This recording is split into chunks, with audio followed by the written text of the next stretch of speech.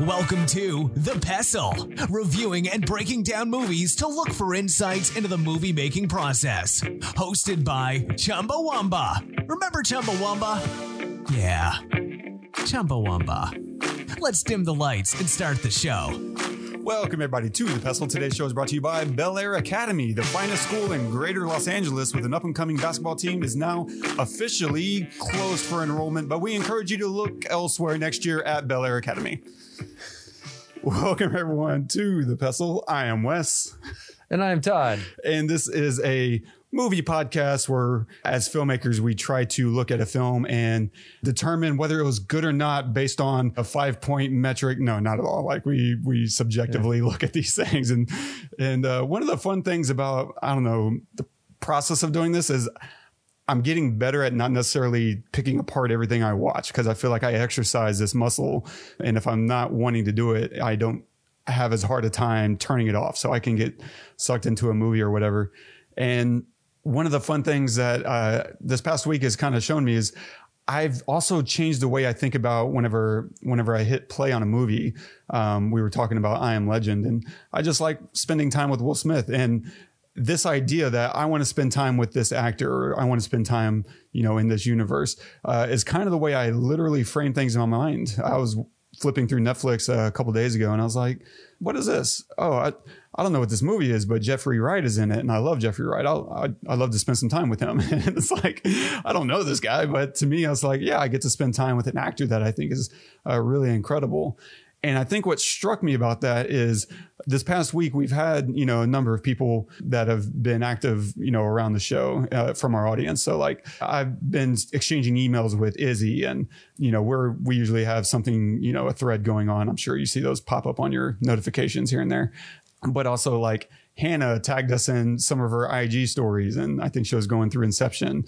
And then Andrew Deitch dropped a comment on YouTube, which is funny because he also has a really badass podcast and YouTube series that I'll link it in the show notes, because it's really cool. It's him and his buddy who is in a wheelchair, and they make content. I mean, some of it's kind of aimless fun, but he also makes content that is aimed at helping people in the wheelchair community, in different ways. Like, here's different things, different ways to think about it, or how to overcome certain scenarios.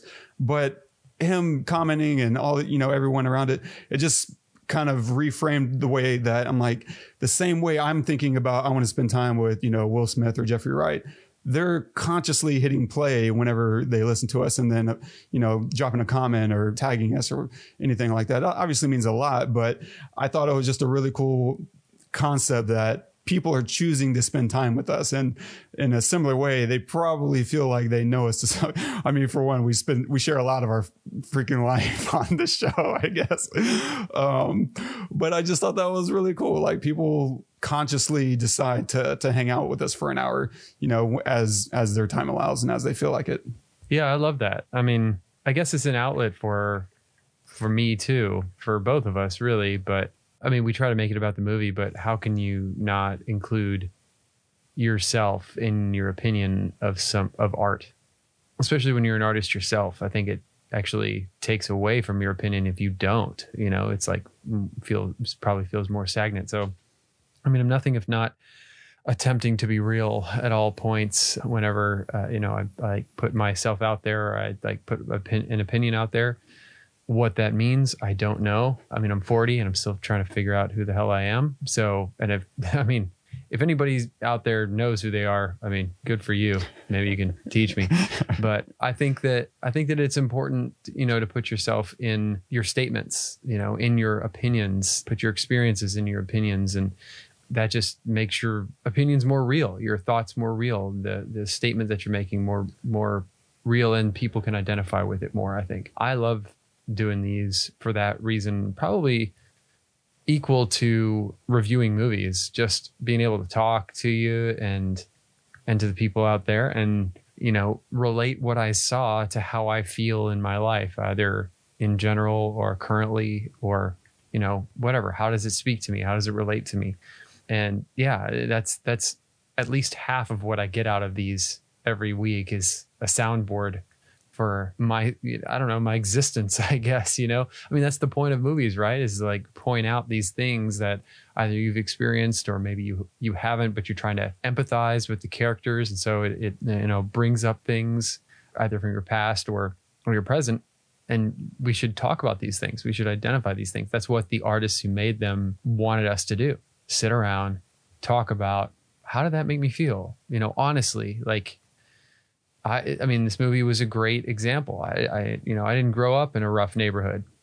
You probably grew up in a rougher neighborhood than I did. So I'm curious how you felt about this film. And yeah, we'll get into that, but really good point there. Nice. Yeah. What are we doing today?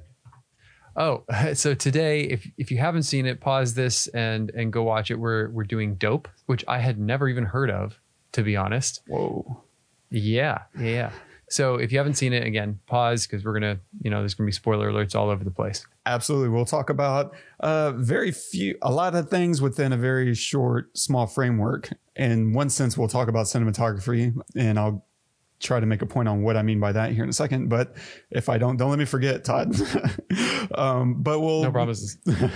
We'll mainly talk about story and writing, which I realize some people might see that I separate those into, slightly different categories. They're bunched together, but I point them out as story and writing, not just story or just writing. And it's a nuanced, view. Maybe on my part, I don't know if this is, clinical or, definitive, but I think of story as substance. Like what are we talking about? And I think of writing as the style, like kind of like you might discuss clothes and you might also discuss fashion. Like they're kind of talking about the same thing, but in very different ways. And so we'll talk about story and writing. We'll talk about coming of age stories, writing humor, upping the stakes, kick the dog storytelling, and other such stuff and things and stuff. And a quick synopsis of the film. Life changes for Malcolm, a geek who's surviving life in a tough neighborhood, after a chance invitation to an underground party leads him and his friends into a Los Angeles adventure. I'm going to butcher these names. It's written and directed by Rick Famuyiwa, cinematography by Rachel Morrison, starring Shamik Moore as Malcolm, Zoe Kravitz as Nakia, Kersey Clemens as Diggy, Tony Revolori as Jib, ASAP Rocky as Dom, Forrest Whitaker as the narrator. Let me tell you about two students. Student A is a straight A student who lives in the suburbs of Los Angeles. He plays in a punk band with his best friends. He loves his skateboard and riding his BMX bike. His favorite TV show is Game of Thrones, and his favorite band is the Thermals. He's a 90s hip-hop geek. Student B goes to an underfunded school where teachers who'd rather not be there teach kids who really don't care. He lives with a single mother who doesn't know his father and has sold dope. Now close your eyes. Picture each of these kids and tell me what you see. Be honest. No one's gonna judge you. Now open your eyes. So am I student A or student B? Am I a geek or a menace? For most of my life, I've been caught in between who I really am and how I'm perceived, in between categories and definition. I don't fit in. And I used to think that that was a curse, but now I'm slowly starting to see. Maybe it's a blessing. See, when you don't fit in, you're forced to see the world from many different angles and points of view. You gain knowledge, life lessons from disparate people and places. And those lessons, for better or worse, have shaped me. So who am I? Allow me to reintroduce myself. My name is Malcolm Adekambi. I'm a straight A student with nearly perfect SAT scores. I taught myself how to play guitar and read music. I have stellar recommendations and diverse extracurricular activities. I'm a Google Science Fair participant, and in 3 weeks, I helped make over $100,000 for an online business. So why do I want to attend Harvard? If I was white, would you even have to ask me that question? It's my turn now. It's my turn now. It's my turn now. It's my world. So this being your first go round, I'm curious, like having not even heard of it, which is really cool. How did hitting play affect you? Like, what was your experience through this? I loved this movie. I absolutely loved everything about this movie. There wasn't Okay, so the only thing that bothered me was honestly the sound in the voiceover stuff. It wasn't done well, and which was surprising because everything else, like the sound everywhere else, was fantastic, and I was in it and it was fine. But the VO from Forrest Whitaker was like, I don't know, it was too close to the mic. It just wasn't recorded. Like, I mean, you compare it to say Shawshank Redemption, right? Where, you know, you don't hear breaths and plosives and stuff like that. It's just someone talking in a room, right? It doesn't even sound like a room. They're just talking, and it's just whatever. You can't even hear the room. But this, I could hear the room in the voiceover, and I could hear plosives and stuff. I was like, that's weird. But it didn't take me out. It didn't completely take me out, because I thought like the cinematography was great, camera work and movement was great, the acting was fantastic, the writing was perfect. It was just everything about it was great. Just that's the only thing that bugged me. And even in the ending that you just played, it's like, did they lob him or something? I don't know. Did the sound guy, did they not have him for that day or something, and they had to like pull in some rando? I don't know. It was just weird. But everything else, dude, everything about it was like amazing. It was fantastic. The story was so much fun. I was watching it here. I had kids over and they were running around screaming, and I was just in my room just like watching this thing. And then I had an issue, wasn't downloading right, whatever. So I had to go through all of these hoops and jumps after an hour into the movie. So I was like, oh, I need to finish this movie. I was so, into it. Yeah, I loved it. I loved everything about it. It was so much fun and serious when it needed to be, and heart-wrenching when it needed to be. It's funny because you mentioned like all the cinematography being really good. And to me, this is perfect cinematography because I never really thought about it. It never occurred to me. Man. Rachel freaking Morrison. I read that. I'm like, oh my God. Yeah, she's done everything great. Yeah, that's right. I was just completely enveloped in the story. And that's the trick of storytelling, is to not make people look at the trick. It's make them, get engaged with the story. And so I never felt, bothered or annoyed or even impressed with a particular camera move or anything. I was just so much in tune emotionally and with the characters and the stakes that they were, creating. So the idea that I didn't make one single, comment or note on cinematography to me was a joy. Now, I think they also kind of, for me anyway, hit a bit of a cheat code, because you have all this 90s hip hop going on that I can't think of anything else other than, Nas, playing, or Black Sheep or what have you. And so I was just completely enthralled, with the music that was happening.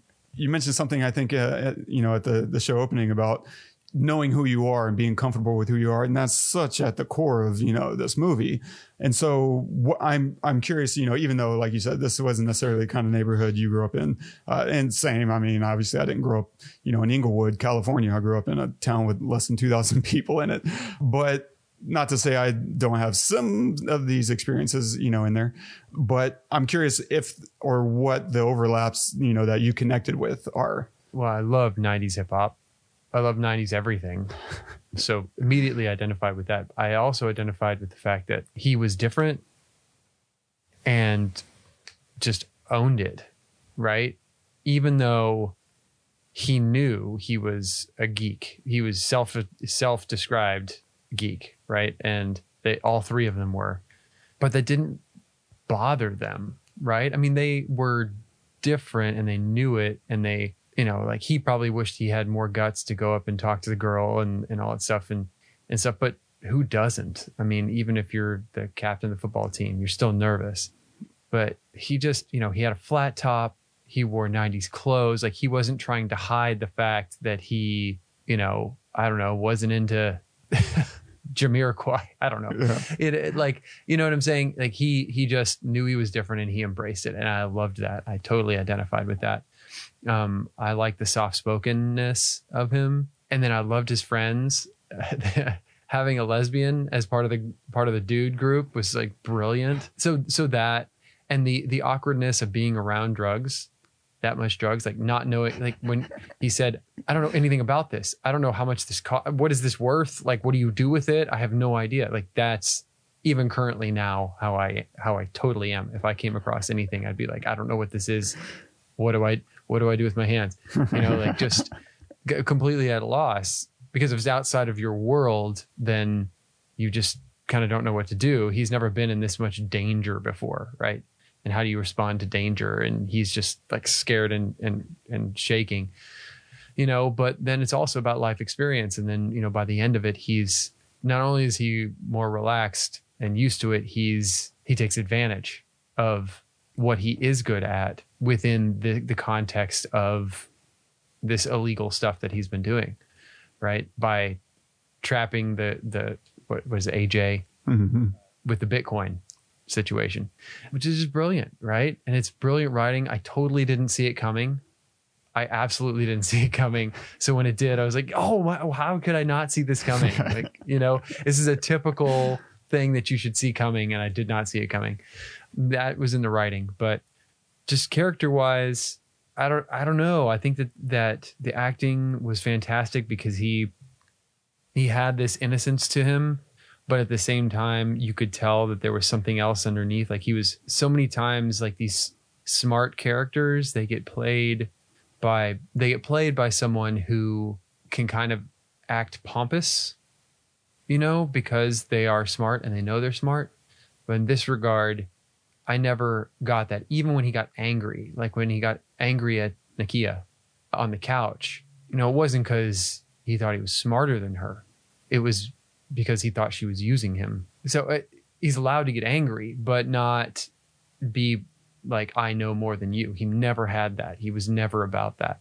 And so I can relate to that. I think most people could relate to that kind of character because they don't want to be the pompous guy, right? Even if they are, they don't want to see themselves in that character. Absolutely. So in his community, like they kind of set up at the beginning that his intelligence was a mark against him. And so he was almost not exactly ashamed of it, but he knew that this was a weapon that could only shoot him if he used it wrong. And so it's such a delicate thing. Like whenever he's in the club or at the birthday party and he's like, you mean, the guy's like, yeah, you have one of those photogenic memories. He's like, you mean photographic? Yeah. He's like, what? He's like, no, that's what you said. I was just, you know, reiterating. Yeah. Or what was it when he was sitting in front of the counselor and the counselor was telling him to rewrite his essay? And he said, what did he say? He said, if so-and-so wrote this, he named some really famous person. Did he? Crap. I think I was scribbling notes because at that point he was talking about how, well, I guess I could. I don't know if you're talking about the beginning or the ending section, but. No, is that towards the beginning? When he's like, yeah, I could write something, you know, about how I grew up in a bad neighborhood and I don't know my dad, but that's all cliche bullshit. Oh, Neil deGrasse Tyson. Yeah. Yes, if Neil deGrasse Tyson, yeah, this would have been what Neil deGrasse Tyson would have written. Yeah. And I love that because that's an actual. Before this movie came out, I saw like right before this came out, there was a really fun little deductive essay about which day did Ice Cube experience in that song, "Good Day," and he goes through all the lyrics to find out what, by elimination, what days it wasn't. He's like, based on when the song came out, it came out in whatever, like 91. And he's like, okay, so it was also on a day where the Supersonics, you know, lost to the Lakers. Okay, so this happened on these days on this year. And he's like, no, he said that there was also no smog. Checking the weather reports on this. And he goes through this whole deductive reasoning to say, therefore, Ice Cube's Good Day was on like, I don't know, April 13th, 1992 or something. He's like, and it's really genius. And I'll see if I can dig that up and add it to the show notes because it's a fun, quick read and it's brilliant. And he's right. Like if Neil deGrasse Tyson was going to take on something like that, that's pretty much what it would look like.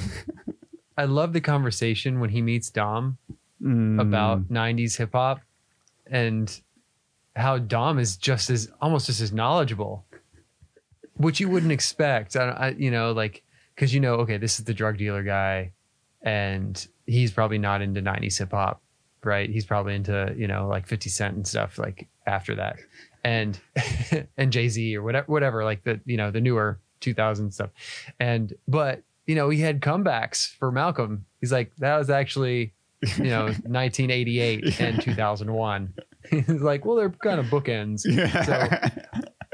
So, But that was really like little things in the writing like that just kind of keep you on your toes just a little bit, like, because it gives you a little bit more depth in that character. Like, we don't really see a whole lot of Dom in this film, especially in the second half. I mean, he's in the first half, where we meet him, we see him at the party, and then there's one phone call from him to Malcolm, and then like afterwards when he's in jail, and then that's it. I don't think that we see him again. So it's just a little bit, but still, like, we know he exists. We feel his presence throughout the whole thing because there's pressure on Malcolm. And even if the pressure is coming from AJ, it's still via Dom, right? Yeah. It started with him.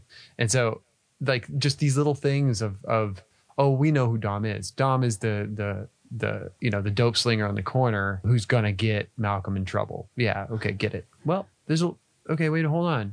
He's not just this dude who slings drugs. Like, he's into hip hop, and he's not asking Malcolm to immediately do something with drugs. He's like, hey, can you talk to this girl for me? Because he's probably nervous, and then so anyway, there's and it's great because the timing of the way they lay that out is really, really genius, because you meet Dom the first time and he's this friendly guy, and he's, having this esoteric debate about hip hop. And one of my favorite things is he's like, you're over here talking about, Wu-Tang and whatever, Outkast and whoever, and you got to remember the 90s gave us some bad stuff too. And he throws out, and I love, obviously, Vanilla Ice, MC Hammer, but I love that he throws out, Fresh Prince. And to me, that's also adding credibility to the hip hop crowd. Like, you have an opinion. There might be, I guess, some people who might disagree with that, but probably not. Like, if you're really into hip hop, you're looking at Will Smith and saying, I would never in my life own a Will Smith album. But the asterisk on that is exactly what Malcolm comes back with. And he's like, yeah, but here's the thing. He gave us Summertime, and Summertime is an absolute, classic. It's hard to get better than Summertime. It's eternal. And so I love, the credibility that they give, and it's a relationship that's building. We kind of like them, which really helps the next section. The next time we actually see Dom, after that little back and forth errand running that Malcolm does, is at his birthday party at the club, because this is what, we like to generally call kick the dog storytelling, because Dom is, to some extent a bad guy, a villain, and villains always have to demonstrate that they are bad. And we call this kick the dog, storytelling, because that helps us identify who the bad people are by having them do something vile and easily identifiable as immoral. And that, kick the dog doesn't get much harder than that. But this can be a really cartoony and like ineffective method due to just the overt nature of it, right? Like, oh, he just kicked a dog. He's a bad guy. We don't like him. Instead, what they do in this, and I agree with everything you said, man, like, the writing is absolutely perfect in this movie, because they give us Dom a friendly version of him first. And then even as we're building up to it, right, instead of being really on the nose whenever he kicks the dog, which in this case is he beats the hell out of the doorman, the bouncer. And instead of being really on the nose with it, they surround it in a bit of comedy, which adds this dimension and texture to the scene, giving the characters, specifically Dom, more depth, but also everyone around him. And it also adds tension, because they gave the villain a very thoughtful and intellectual and even humorous spin. So we're operating at a different part of our mind right there. And then suddenly it creates this really unexpected contrast when the violence happens. We now feel like he is unpredictable, because his demeanor doesn't really indicate what he's going to do next. He's operating out of principles, not necessarily out of emotionality. And that's something we're not really used to seeing out of villains. Villains, especially in these scenarios, are much more emotional as opposed to principled, as Dom is. Dom is very thorough in his thinking and logic and what he does and why he does it. He's not a moron. And that's kind of breaking a mold or a stereotype that we often have of gangsters and drug dealers. And that's one of the things that adds so much dimension and brilliance to the writing that Rick Famuyiwa did. Sorry, my brother, like, we were going to absolutely destroy your name. And so now we have someone, Dom, that we don't want to be on the wrong side of. We respect him as a bad guy because of this very delicate and deliberate presentation of him being a fully realized character. He's three-dimensional. We're not just seeing him kicking dogs left and right. Instead, we're seeing him as a human being inhabiting a very realistic world. And I love that. I love that very specific type of writing. I also like the little bits of violence. There's like little jabs of just like, whoa, what the fuck just happened? When the brother shoots himself in the leg, when Dom beats the guy up just like punches because you're laughing. He's threatening the guy for a good 3 minutes or something. And then, his cronies are making you laugh by saying like, well, what is slippery slope mean and whatever. And then he just lays this guy out and starts beating him down. And then when the cops bust in and they're shooting up or whomever, the masked men bust in and they're shooting up the place when they're doing the deal, just like random bits of violence, just like snap you back into, oh, this shit is real. This isn't just a funny movie. Like, this is for real. Because a lot of times in these kind of, I'm not going to call them slapstick, but almost slapsticky kind of, ham-fisted, really just beat you over the head. Like, where you have like so the interaction with Dom and the doorman, right? With his crony who's like making you laugh, right? Whatever that is, where he's like saying, he's like, Dom's like, no, I'm going to have to mess you up, man. And then he's going, wait a minute, what was slippery slope? And you're just totally taken out of it, right? So like that kind of whatever style where there's like quick humor, that kind of stuff can get you feeling kind of like relaxed, with because Dom is the serious guy. He's a drug dealer. You don't want to mess with him. I get it. But you're laughing at the same time as he's beating the crap out of this guy. So when the shooting starts, like it just snaps you back in because you actually see someone get shot. There's blood and everything. It's not like, oh, I get shot and I fall. It's I get shot and there's blood that splatters and it's like, someone just died. It's for real. Same thing in the fast food place where that brother, I forget his name, shoots himself in the leg. Like it's close up on the leg when he does it. You're just like, whoa, that was unexpected. And I love that kind of stuff because it just, I'm like, what is happening next? You're completely, there is no blueprint for what is happening next. And that's why I think I didn't expect the ending with AJ. I at all, Absolutely. They do a really good job of inserting humor in really effective ways. Like the narrator, guiding us through the world. And I feel like they do this throughout the movie of injecting humor into the tragic. Like you have these really tragic scenarios playing out, but they find the humor within it. And I think to some degree that might speak to just growing up in that kind of environment. You kind of have to be able to find the humor or find a way to laugh or escape from, whatever you're dealing with that particular day. And in this case, like if you think about it, Diggy, the lesbian friend, Kiersey Clemens' character, and she's gay and they're narrating her, catching us up to speed, all the exposition at the beginning. And she's like, every Sunday, my grandmother is trying to pray away the gay. Right. And we cut to her in church. Like that's pretty jacked up to go through this on basically a monthly basis of, being told that, we're trying to heal you of who you are. That's very like tragic for someone dealing with, that kind of issue in their life. And yet what is she doing? The humor in that situation is we look from her point of view and she's checking out the women that are praying at her. Like she's turning this into an opportunity of like, oh yeah, she's kind of fly, what's up? Yeah. And then similarly, like we cut to the fast food joint where we see a guy who's waiting in line and he gets killed. Like he just gets innocently killed as he's playing Game Boy. And they cut to this close up, blood dripping on his game. And the narrator pops up and he's like, the real tragedy was that he was about to beat Zelda. He was about to, it was like, wow, like it's finding these really humorous punchlines in these really horrible scenarios. And of course, I think that kind of sets us up for violence in the story later on. Like this is a recurring theme of just everyday violence happening in places that you don't expect or anticipate them to be in.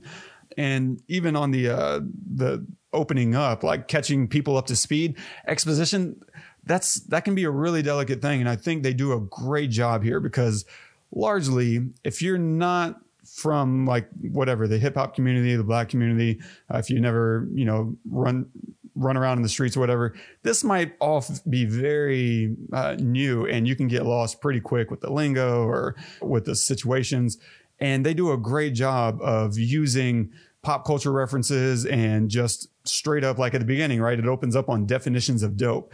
You might walk into this movie thinking it's about idiots or that it's about drugs. And to some degree, it's definitely about both of those. But more importantly, dope is a phrase. Like it's slang for, yeah, that's cool, you know? And so they open up giving you all three definitions. And to some degree, it's about all three of those things, because dope is really something that came out in the 90s that I was really happy. I feel like this movie did a lot to reinvigorate it, you know, in everyday lingo. Like I hear that all the time now. Like that's dope. I would never have heard. I promise if this movie didn't come out, nobody was about to keep saying dope. Like no one really says tight anymore. Like, oh, that's tight. Like you would have to come out with a movie named Tight and make it. I honestly, I say dope. I know, but I'd never seen this movie. Oh, right. But you didn't have to, because the rest of the culture was already circulating it. This movie had already done its job. I started it, man. True. I forget. I will say that probably one reason why I like, and I think that I know they totally did this on purpose, identify with Malcolm and his friends, is because they're super whitey. Like they like white, they do white shit, and they even identify it in the movie. They're like, we do this white thing and that white thing, and we get picked on because we do this white thing. And I think that there's a point to that, you know, like for all of the white viewers to not just identify with the stereotypical, you know, African American role, maybe right? It's some of that. I think it's even beyond that. I think it's in a similar way to look within the Black culture and say, you know, there are people, tons of people who are Black that grew up in, you know, deeply, you know, Black quote unquote cultures that are this way. Like they just grew up loving manga. Yeah. They grew up loving, you know, anime and whatever, Weezer. Like, but if you're one of these people, you don't see yourself represented, you know, in whatever, Boys in the Hood or Men's Society or, you know, some of these other movies that are telling very real and, you know, worthwhile stories about life in the hood or whatever. But this movie is trying to say, and I think what they're doing is we're going to redefine what it is to be dope.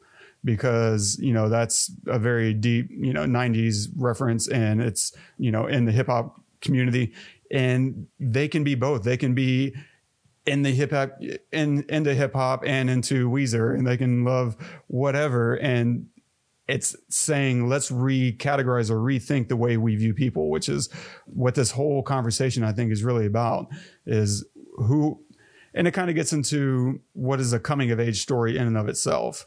And I think generally coming of age stories have a fundamental question that they're trying to ask, usually to the central character, but maybe even to us to some degree, which is, who am I?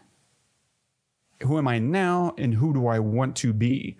And I feel like this is core no matter what age range you're talking about with coming of age movies. If you're talking about it, you know, whatever, Stand By Me, or any other, you know, Sandlot, whatever, there's these coming of age stories that have a really wide age gap of, it could be 10-year-olds or it could be someone 18 about to go into college. Just because it's a coming of age doesn't mean it's coming of a specific age. It's a maturation process that happens at all points of our life to some degree, but there's very specific versions of it that happen during adolescence. And as we're trying to walk into adulthood, crawling out of, you know, our infancy, it's this weird in between year. And a lot of these tropes, you know, you're going to find are going to be stuff like your friends, the friends in the film are usually going to be oddballs, outcasts. There's usually going to be some kind of unattainable love interest. You're going to have to face your bully. You're going to have to face your fears and your insecurities. You're going to have to figure out a way to break out of your box that is all of those things that are trying to keep you in there, and figuring out how to fit in, which I love the realization, you know, during the clip that we played at the show intro, is exactly what he's talking about. He's like, man, you know what? I didn't fit in and I'm okay with that. And not only that, it's a good thing to not fit in. I see the world not just from my perspective, but from a lot of perspectives, because the fact that I never fit in meant that I always had to think about the way the rest of the world is thinking. And it just forces you into so many other boxes. And I love that. Yeah. Anyway, you know, there's a lot of, I guess, tropes with coming of age stories, and I don't have them all like written down. I could probably Google a list of them, I guess, but the ones I always thought of it like as a viewer, I feel like that character is going to be okay. Mm-hmm. Not necessarily that they know who they are, because like I said at the beginning of this, I still don't know who I am, and I'm 40. So maybe I'm still having my coming of age. But, you know, there was a point where I realized I'm going to be okay, like no matter what. And I think that, you know, like as a viewer, you know, because what Malcolm starts as, you know, this geek who's, you know, just jerking off every night at you know, on weekends, never going out, and like, you know, hopes he gets into Harvard, but is really timid and whatever. And so, I mean, that guy, that's a guy who's going to get eaten alive in the real world. And a lot of times the main character in these coming of age stories is like, you feel that way as a viewer, but something happens, they stand up for themselves, or they attain some knowledge or some experience that they didn't have before that allows you as a viewer to feel like, man, if he can handle that, he's going to be okay, you know? And that's completely how I felt here. Yeah. It's coming to that, I guess, that understanding that no one, like kind of like exactly what you said, no one has it figured out, and it's okay that I don't either. And I'm comfortable and confident and, you know, going through life like this now. Like I don't have to pretend. And maybe that's another, you know, kind of hidden feature of these kind of stories is shedding the pretense and the fake, the facade, shedding that to be more comfortable and secure in who you are already. You don't need to change to someone else. You just need to be more comfortable with who you already are. Yeah. And that's a lifelong conquest, I'm sure. For sure. Other kind of tropes that I feel like they touch on here is losing your virginity. I love that he's presented with an opportunity to have sex, right, with this knockout. But I feel like we as an audience aren't really wanting that. He's kind of been connecting with Nakia, and I think we really want him to be with her, but we're kind of excited for him that, oh yeah, this is going to be fun, but it's a little meaningless. And so I feel like we feel conflicted as a viewer because we want it to be meaningful. And that's a really fun scene. Of course, plays out really fun. I love the humor in this film in so many ways. For one, the humor in this section with her is great because the core of the humor is have someone really, really hot do something really, really unattractive. Yeah. Right. And she does the most unattractive thing. They build it up perfectly because first you got to build up, you know, her hotness, right? She's dressed in slinky clothes. She's acting sexy. She's stripping.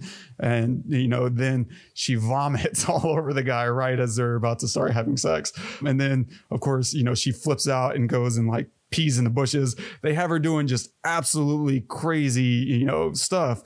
And it is just a really great heightened contrast. And that's where the humor comes from, is from that heightened contrast, because we've seen, you know, quote unquote hot girls do gross stuff, and it doesn't always play. It just kind of, you know, can come off as just, oh, this is gross out humor. This is just scatological, you know, garbage. But here it works so well because they do such an effective job of building up, you know, her as this kind of sexy icon of, you know, his manhood, you know, personified. And it's just absolutely undercut by everything they have her do. And it's glorious. Mm-hmm. And I guess another, you know, part of that humor is in this writing, not in that same vein, but I love that we kind of have this moment where we jump into an unexplained scenario that, you know, this kind of wait, what moment where, you know, Malcolm is driving away from that whole scene, that whole section of she's peeing in the bushes now. And he's like, I'm not staying here. I got to get to this meeting. I'm late. And so he jumps in the car, right? And he's on his way and he's stopping at a stoplight and sees her brother, the girl that he just left. Her brother is now like being chased by the police. And it's so unexplained and random. You're just like, how did we get here? Like, what just happened? And that's embodied through, you know, his confusion on his faces. And so we freeze frame and rewind, we play the scenario to catch us up to speed, and it's perfect. Like there's just, that confusion is really, really great. And there's another section, I think, that you use confusion in a very like simple, quick, and humorous way, which is that whole Bitcoin exchange whenever he goes to the guy in the warehouse and they're making, you know, fake bags, and he's having this whole conversation about, you know, how do you know which bag is fake? It doesn't really matter because the women who buy them, they know that as long as they're white and they're the ones that wearing them, people are going to assume it's real. And he's like, now hit me in the face. I want to know if you know the truth, that you know if you're real or not. And so this guy goads him into hitting him in the face, and then he does. And Malcolm plays like this timid, like, I don't know if I should stand my ground or run right now character so well. And the guy grabs his gun and then says, drive. And Malcolm's like, where do I need to drive? He's like, give me the drive. And he's like, oh, the hard drive. Yeah, here you go. And just that moment of drive, where? Because that's what we're thinking too. We're like, this guy's about to like take him out to the woodshed. And he's like, no, just give me the hard drive. And that confusion and resolution is just absolutely perfect. I love that kind of quick and unexpected humor. And a lot of this movie is doing a really great job of being unexpected. And they do a great job of upping the stakes, right? We have this scenario where first we have a wannabe gangster, right? The brother or the son of AJ, Austin Jacoby. His son is growing up in this really nice part of town, and he's acting like a gangster. Beautiful house. And yet, so let's throw him into a confrontation with an actual gangster and let it be the one who's looking to get his drugs back. So now we have a very great conflict because this wannabe he's not going to cave, which is what you expect. I expect him to kind of start whimpering and crying. Instead, he's like, no, I'm going to pull my gun out and I'm going to finally earn my stripes. That's kind of the way he's looking at it. This is an opportunity to earn my stripes. And then we start intercutting that scene with Lily doing drugs, the drugs that this drug dealer is after. And what I love about this little section is I think as an audience feel that there's automatically consequences to what she's doing. She's opening up drugs, and our history with these kind of situations, through movies and cinema, and not, we as people, we kind of inherently know that you don't want to mess with a drug dealer's drugs. And here she is opening it and taking it. And so even though the film never introduces this as an issue, but there's probably an inherent level of tension that's built in that we as the viewer start assuming. Oh, yeah. Immediately. Immediately. I was like, oh my God. They're like, because you never know, I think they're all about ounces, right? Right. There was a lot on that plate, man. There were several ounces on that plate. Yeah. And it's perfect because I feel like storytelling wise, they're not on the hook for that. They never introduce that as an issue, and it's never a concern to the characters. And yet they get so much tension out of it without ever. And so it's this perfect sleight of hand that the writer's doing to us because he got all the tension out of it that he wanted without ever actually having to load the gun and unload it. It's brilliant. It's absolutely magical storytelling to me. And what's great is Malcolm goes from coming out of the frying pan straight into the fire because he kind of resolves that situation with Lily by driving away. And after that really screwed up thing, he's now supposed to be delivering some drugs. Whatever, I'm done with that. I'm late for a meeting with my college recommendation, right? His Harvard connection. And this is finally, I can move on. Except no. Actually, now you're in a meeting with the drug dealer's boss. And this was disguised as a well-to-do businessman. And it's perfect because it's doing so many things all at once. And I love the reveal. He sees the picture of the kids on, his desk, and he starts putting it two and two together. We as the audience get the benefit of not feeling clobbered over the head. We get to discover it along with Malcolm so that when it happens, we don't feel like, oh, this is hokey. Instead, we feel like, oh, this is a natural progression, of course. And I love that aspect because it also kind of points out the idea that this whole film is about, which is stop judging books by the cover. This guy, fine, he went to Harvard, fine, he's an amazing businessman. But that doesn't mean he can't also be a villain, that he can't be a scumbag. There's nothing conflicting about those two things. They're not exclusive to one another. So it's kind of trying to train us to stop judging based on, appearances. And of course, we have this great slippery slope moment that is either one, a callback, or it's information on where Dom actually got the concept because this is Dom's connection. Yeah. And either way, it really works and kind of builds on this idea of there's no wasted moments. This is an incredibly efficient film. And so who were the two goons going after them? That was, I don't really remember, to be honest. Like they weren't with AJ, right? No, because they were going after AJ's son. They didn't know who he was. No, was it the thefts, the thieves that tried to stick him up the first time in the club? No. Oh. It might have been them. I feel them. like it was laid out in the story and I've just completely forgotten. Yeah, it might have been them. Yeah, so maybe But we never saw them because they were wearing masks. Yeah. Which that whole section was crazy. Like he just opened him up with a shotgun. Dude. And they let it hang there for a second too. It was like brutal.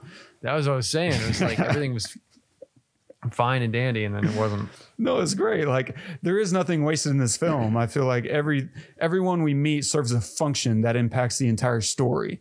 Even what you were talking about earlier, like they're nerds. The Bitcoin is set up in the very beginning. That's like the very opening scene where we meet Malcolm. He's talking to his mom about Bitcoin.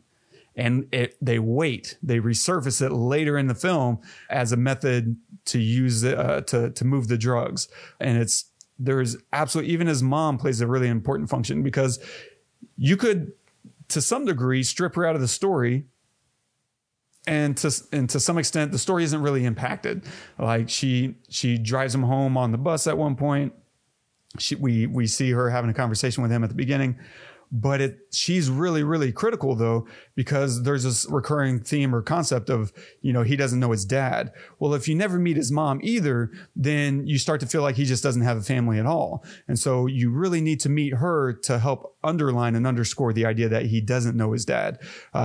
Because that is part of the stereotype and the cliche that Malcolm himself is kind of getting at, through some of the storytelling that he's doing. And so there is absolutely no wasted moments in this film. And I really love it because this film is talking so much about judging based on preconceived notions, like the security guard, right? The principal, the school, they all see nerds.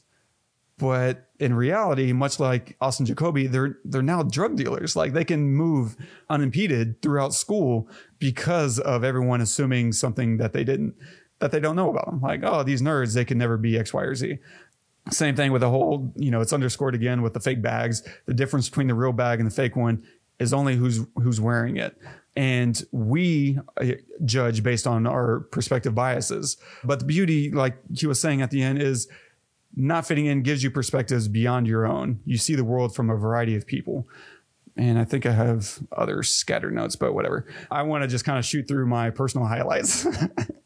Sure. Because I love there's this very simple callback to people who are fans of this director. If you've ever seen The Wood, then you love this movie on another level because Stacy, the security guard, is a character from one of his last movies. He was we see him in like the late 80s, I think, playing a high school kid or someone who just graduated, and he's a gangster in there. And so whenever he's talking to Bug, Lakeith Stanfield, playing one of the bullies, Bug, he's like, you better ask your dad about Stacy. Like he's talking about him as Stacy, this other character, and it's fantastic. Like that's just such a little treat for people who are fans of these coming of age stories, and specifically The Wood. But I also love all the constant pop culture references, 80s movies, right? There's Back to the Future references. Like, you look like y'all just climbed out of a fucking DeLorean. Like, what are y'all doing? Yo, McFly, like, so Breakfast Club, like, they just constantly, all the 90s music, Naughty by Nature, Black Sheep, Nas, Diggable Planets, huge. This soundtrack is absolutely amazing. I love that. Amazing. What is that title track at the end? Yeah, I don't even know. I mean, unless you're talking about Digital Underground. No, you're not. I know you're not. The one from the clip I played. Yes. That's a great so beat. Good. That beat is killing. Yeah. And I love that, they quote rap lyrics here and there. Like, I love his attempt to get into the world of drug dealing is to say, if Jeezy's paying LeBron, I'm paying Dwayne Wade. Like, he's like, I don't know what it means.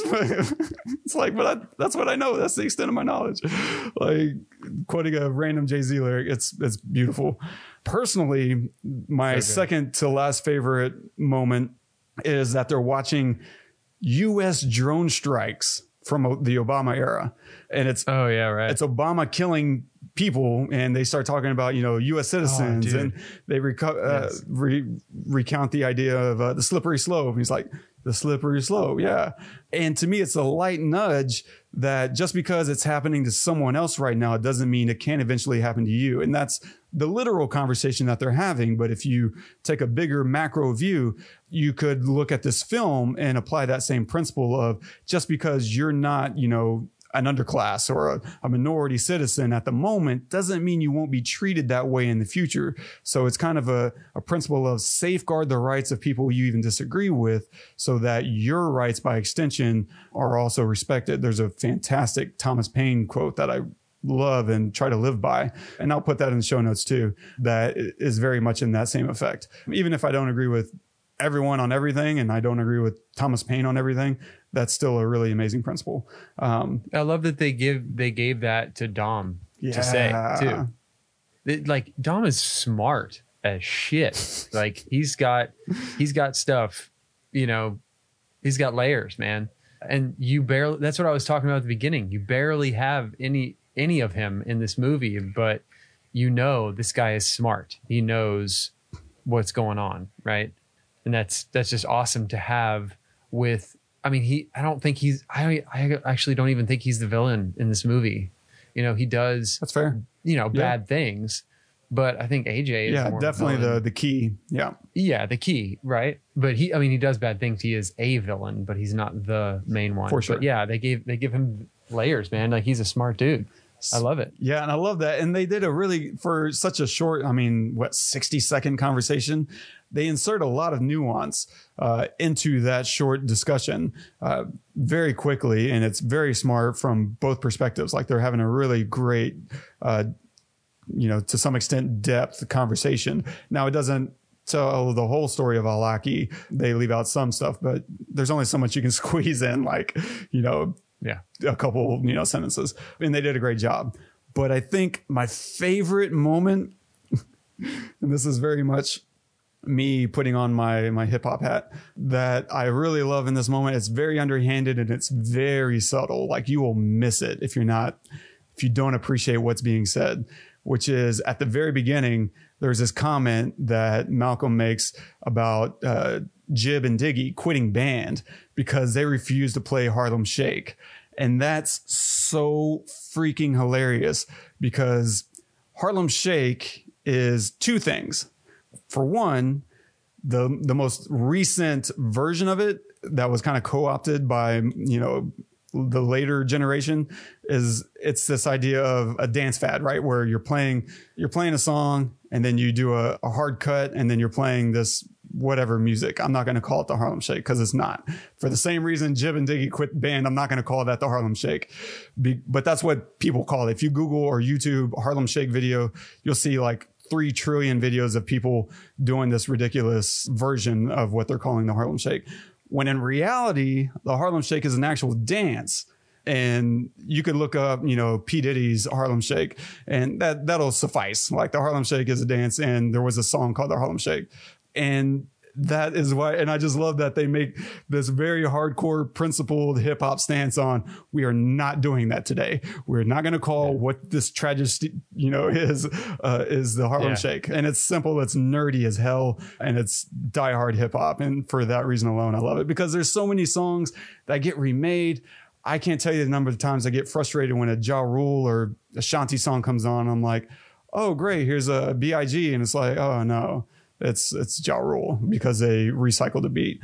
Anyway, and so that part of me just absolutely adores this movie just for that alone. That's awesome.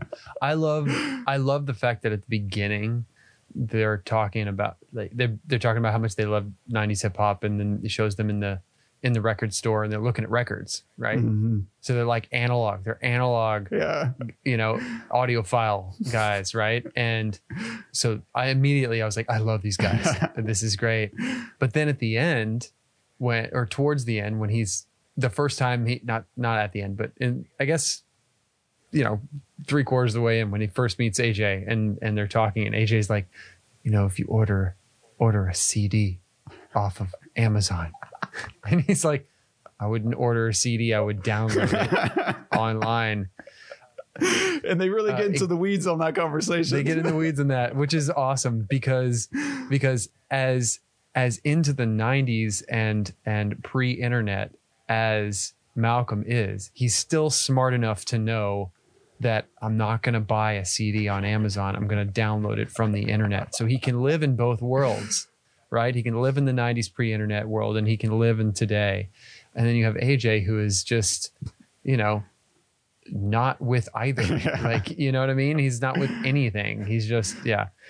And so that's just a little, I just liked the dichotomy of that, because I feel like I'm very much like that. I love vinyl. I love tapes and cassettes, and at the same and like, you know, old drum machines. And at the same time, you know, I love new age electronic music too. So, and I love, you know, Apple Music, and, you know, being able to listen to whatever the hell I want at any time. I mean, why? Yeah. So anyway. Yeah, it's crazy. Like Through that subscription, I probably spend more on music a year now, because I am paying whatever, $10, $11 a year or a month on Apple Music than I was before. Like, and I probably listen to the same, you know, 50 tracks that I've been listening to for the last, you know, year and a half. And PS, shout out to Apple Music. They are better than Spotify for anybody out there, because they pay their artists more. So if you're not sure, like, listen, Spotify is a better interface. It's way easier to find what you're looking for. Everything they play, if you just let a playlist play and it keeps going, user friendly is absolutely way better. Way better. Oh my God. Like, it's painful being on Apple Music from Spotify, but at the same time, I don't even care, because the artists get paid more on Apple Music. So if you're weighing the two, and you know, want the artist to make more money, which they make shite on Spotify, like nothing, like next to nothing. You can have 10 million plays on a track and make like $10,000.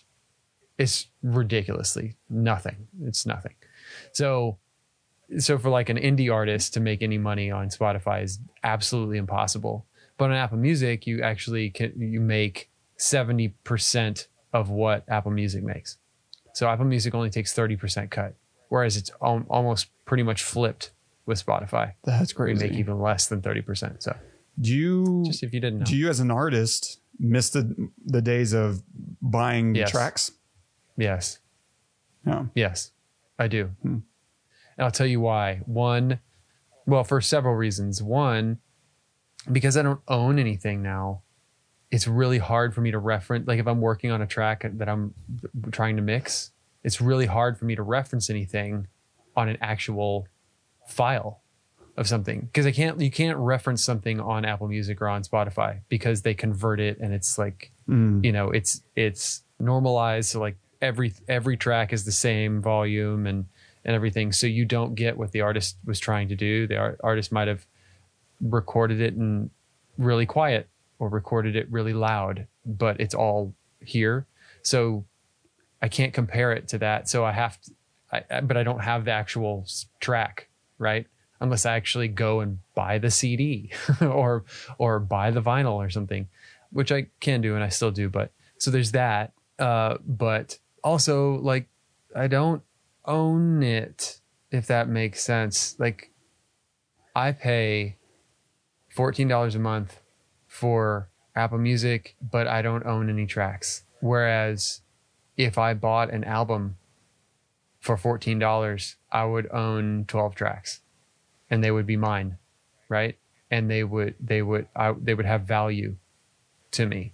But that's the problem. Is like, the music doesn't have value because I'm paying it to Apple. I'm not paying it to the artist, right? Which is, I mean, it's a slippery slope, man, because the artist wants to be available to listeners, right? They want to be available to you and to me. And most people just want it whenever they want it.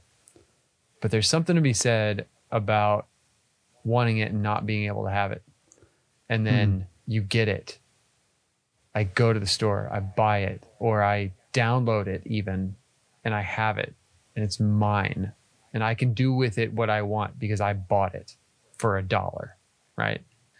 And not doing that is like, like, I don't know, man. There was a time, right, whenever an artist could sell their singles and for $1, like, hey, I put out this new track and it's killing, you know, I just sold 1 million downloads, and they might make, you know, whatever, $700,000 on that or whatever their cut was at the time. Now, obviously, if they sell 1 million downloads, they're not going to make that kind of return. And it also makes it, I mean, probably harder to kind of keep track on, I don't know, maybe kill some incentive and some of the payout of being an artist. And I mean, I really hope that at some point we graduate to a whole new dimension of, you know, buying art from artists. And I don't know what that's going to look like, you know, but I feel like it'll happen at some point. Maybe it's not for, you know, another 20 years, because there seems to be this life cycle of 20, you know, 10, 20, 30 years of media, the type of medium that we consume music on, 8 tracks, record, vinyls, CDs, cassette tapes, and digital. And then now it's just streaming. But I hope that, you know, we find that next iteration at some point, because it does suck to I'll spend whatever, $140, $150 this year and not own anything. Like, yeah, shit. Yeah, you spend that money for accessibility, not for the music. Yeah. And that's shitty, because for so many reasons, but I you know, you can't be an artist and not do it. But at the same time, like, would any other art form do this? Really? If I was a painter, and I mean, one, I don't know how you do it as a painter, but like, no. If I was a sculptor, like, no, you got to come see it.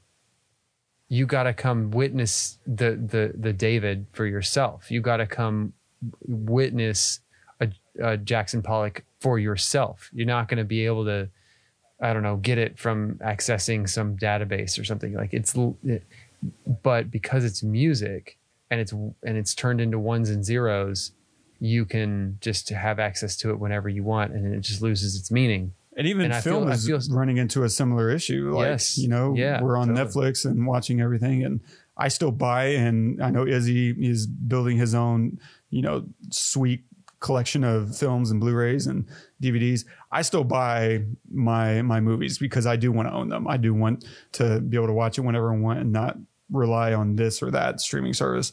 But it does scare me as a filmmaker. Like, eventually I hope to be able to, you know, start making movies, you know, and what is that going to mean for me and my actors? Like, what do those residuals look like? Because, you know, that's such a big part of being a writer, is getting residuals off of your work. And if Netflix commissions a project, pays you one time, and they're not going to sell any medium. Like, I don't think you can buy every season of Stranger Things. Like, you can buy, I think, maybe the first, maybe the second season, and that's probably about it. Like, and so, but you're also not exactly compelled to, because you can just watch it anytime you want. And so there's a gift and a curse to that, for sure. From an economic standpoint, I'm glad, you know, people can consume things without, you know, financial exposure, but it does make me worry for the long-term benefit or cost to the art community and music, movies. And I'm sure there's other art forms that are similarly facing some reckoning. Yeah. I mean, the bigger problem, not bigger, but the other big problem is that we're not in an age where it's necessarily, the album is dead. And it's all about singles, and that's such a shame. It is that's the worst part about it, to be honest, because like my favorite singles, I don't know what my favorite singles are, but when you ask somebody, you might ask somebody, what's your favorite song, right? But it's usually tied to an album, right? At least people of our age that grew up with records. You know, I can tell you my top 5 albums. I can't tell you my top 5 songs. And there's because an album is like a film. It's an experience, right? A great album is like an experience. It takes you on a journey. You know, Pink Floyd's Dark Side of the Moon takes you on a journey. Sigur Ros's Talk takes you on a journey. Nick Drake's Pink Moon takes you on a journey. Abbey Road takes you on a journey. Like, all of these they're records. They're not like, there's not a specific song, and that's dead. It's gone. And that's the worst part about it. I can't, I mean, I'm fine with. That's such a great point, because there's a reason things used to get left on the cutting room floor. There's a reason why songs didn't make it into an album, is because it didn't fit into that journey. It didn't fit into, I'm going to create an experience for my listeners and for my fans and to anyone who cares to put this album on. And if this song doesn't match or fit into this experience, it doesn't matter if it's a really good song. It doesn't make sense. And it's so cultivated. And from that, I've seen amazing albums come together. Like Nas's The Lost Tapes is an amazing album, and it's throwaways of songs that didn't make it into his other albums. That's incredible. Cool. That's so mind blowing that he was so concerned with the album and the integrity of the album that he was willing to not include great songs. And instead, it's just like, it doesn't make sense. It's not going to go. Yeah. And I'm sure just you and I are probably the same. Like if I listen to an album for the first time, that was my experience. I am hitting play and I'm not stopping. I'm treating this like a movie. I'm not stopping until I've finished this experience. Yeah. Yeah. I don't have an answer for it. And, I'm not fighting it either at the same time. Like you can't fight it. It's just, it is what it is. I just can say, I miss it. Yeah. I miss the record store. That's why I still go, that's why I still buy vinyl and tapes and stuff, because and CDs. Well, I haven't really bought CDs. Like, I don't know, something about CDs. I just never really, I don't know. Like if I'm going to buy an album, I might as well buy it with like some flavor. You know what I mean? I still have stacks of old CDs. Yeah. I've culled them down over time, but I still have probably 50 albums. Yeah. I used to have like 500 vinyl. Actually, no, more like 450. Yeah. I got rid of distinction without a difference, my friend. Yeah. Like 400. Anyway, we got off the rails a little bit, but not really, because we're talking about music and how it's changed. Absolutely. So what are you going to recommend this week? So, okay, I got on this kick and I'm starting to watch it again. I had to stop it to do this episode, but I'm so excited. That I have to recommend the 1984 version of Dune. Ooh.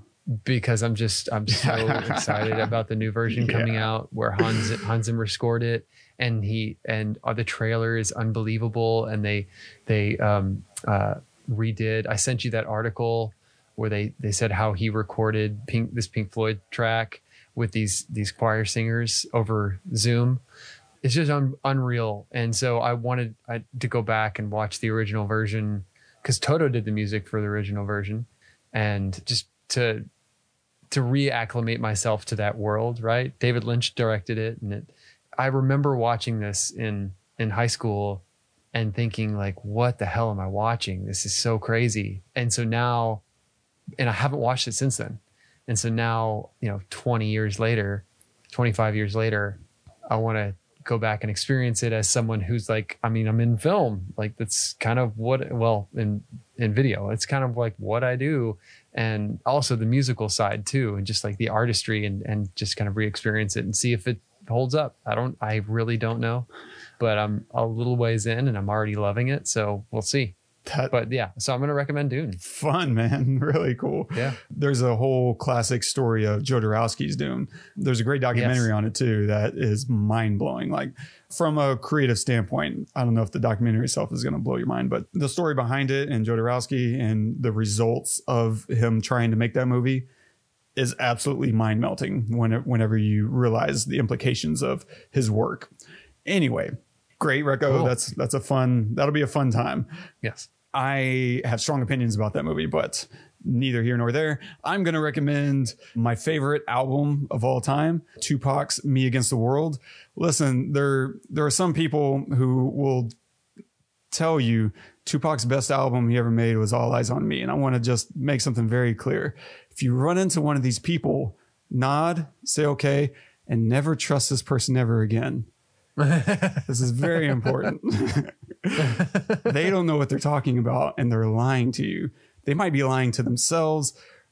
probably they just don't know. They don't know any better.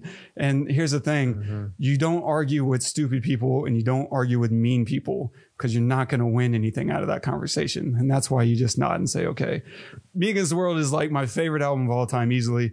And it's the album I put on whenever I feel like lost or homeless.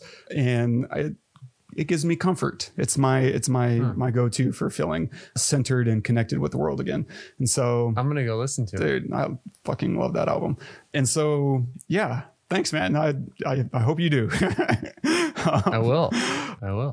And so it's one of the first 2 CDs I ever bought. Like I bought this at the same time I bought TLC's Crazy Sexy Cool, which is also an incredible album. Like I was really lucky with those. Now before that I owned and bought like singles and single tapes, but as a elementary kid, I guess I just bought singles because that's what I could afford. Like my brother would buy me like albums and I would, always appreciate Shy or Boyz II Men or whatever, but getting to go to the store with your own, whatever, $20-$40 and spending that and getting like an album that if you go home, you play, and it was just absolutely incredible.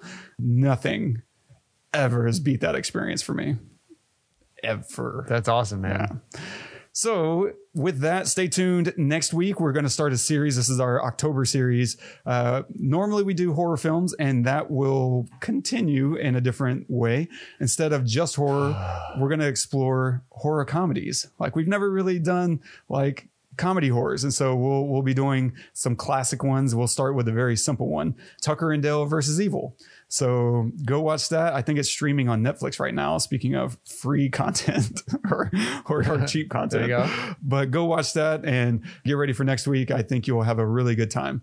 Don't forget, subscribe, review us on iTunes. Leave us a note if there's something you want us to cover or talk about. We have a new request coming from Izzy. He was like, hey, y'all haven't covered any Paul Thomas Anderson movies. And so he's wanting us to tackle. It's slipping my mind. Oh, he wanted Magnolia. So we'll get to a Magnolia at some point. I probably want to get to Punch Drunk Love first because I just really love that movie and I haven't seen it in a while. And I think it's Adam Sandler's best role ever. And maybe we'll do like a Adam Sandler-a-thon at some point. He's done some actual great movies. We would have to. You could get through them pretty quick, but yeah, we'd have to, maybe pick and choose. Yeah. Oh, for sure. No, we're not. He's done some stinkers, man. We're not doing whatever 8 Crazy Nights and I don't know, whatever. But if you want to comment on this episode in specific, you can do that at thepestlepodcast.com/dope. And our quote of the day is from Ryan Coogler. There are so many people that don't come in contact with black men, whether they live in a homogeneous area that's mostly white or whether they live in places where they don't have to come in contact with them. So what kind of contact do they have with African-American males? They have the media, and that's it. It's so important, man. I mean, that kind of gets to the heart of, stereotyping and putting people into cliches. And to some degree, look, I get to some degree it makes sense to generalize people. Whenever you're trying to make sense of the world, there are, generalities that pop up within groups, within cultures.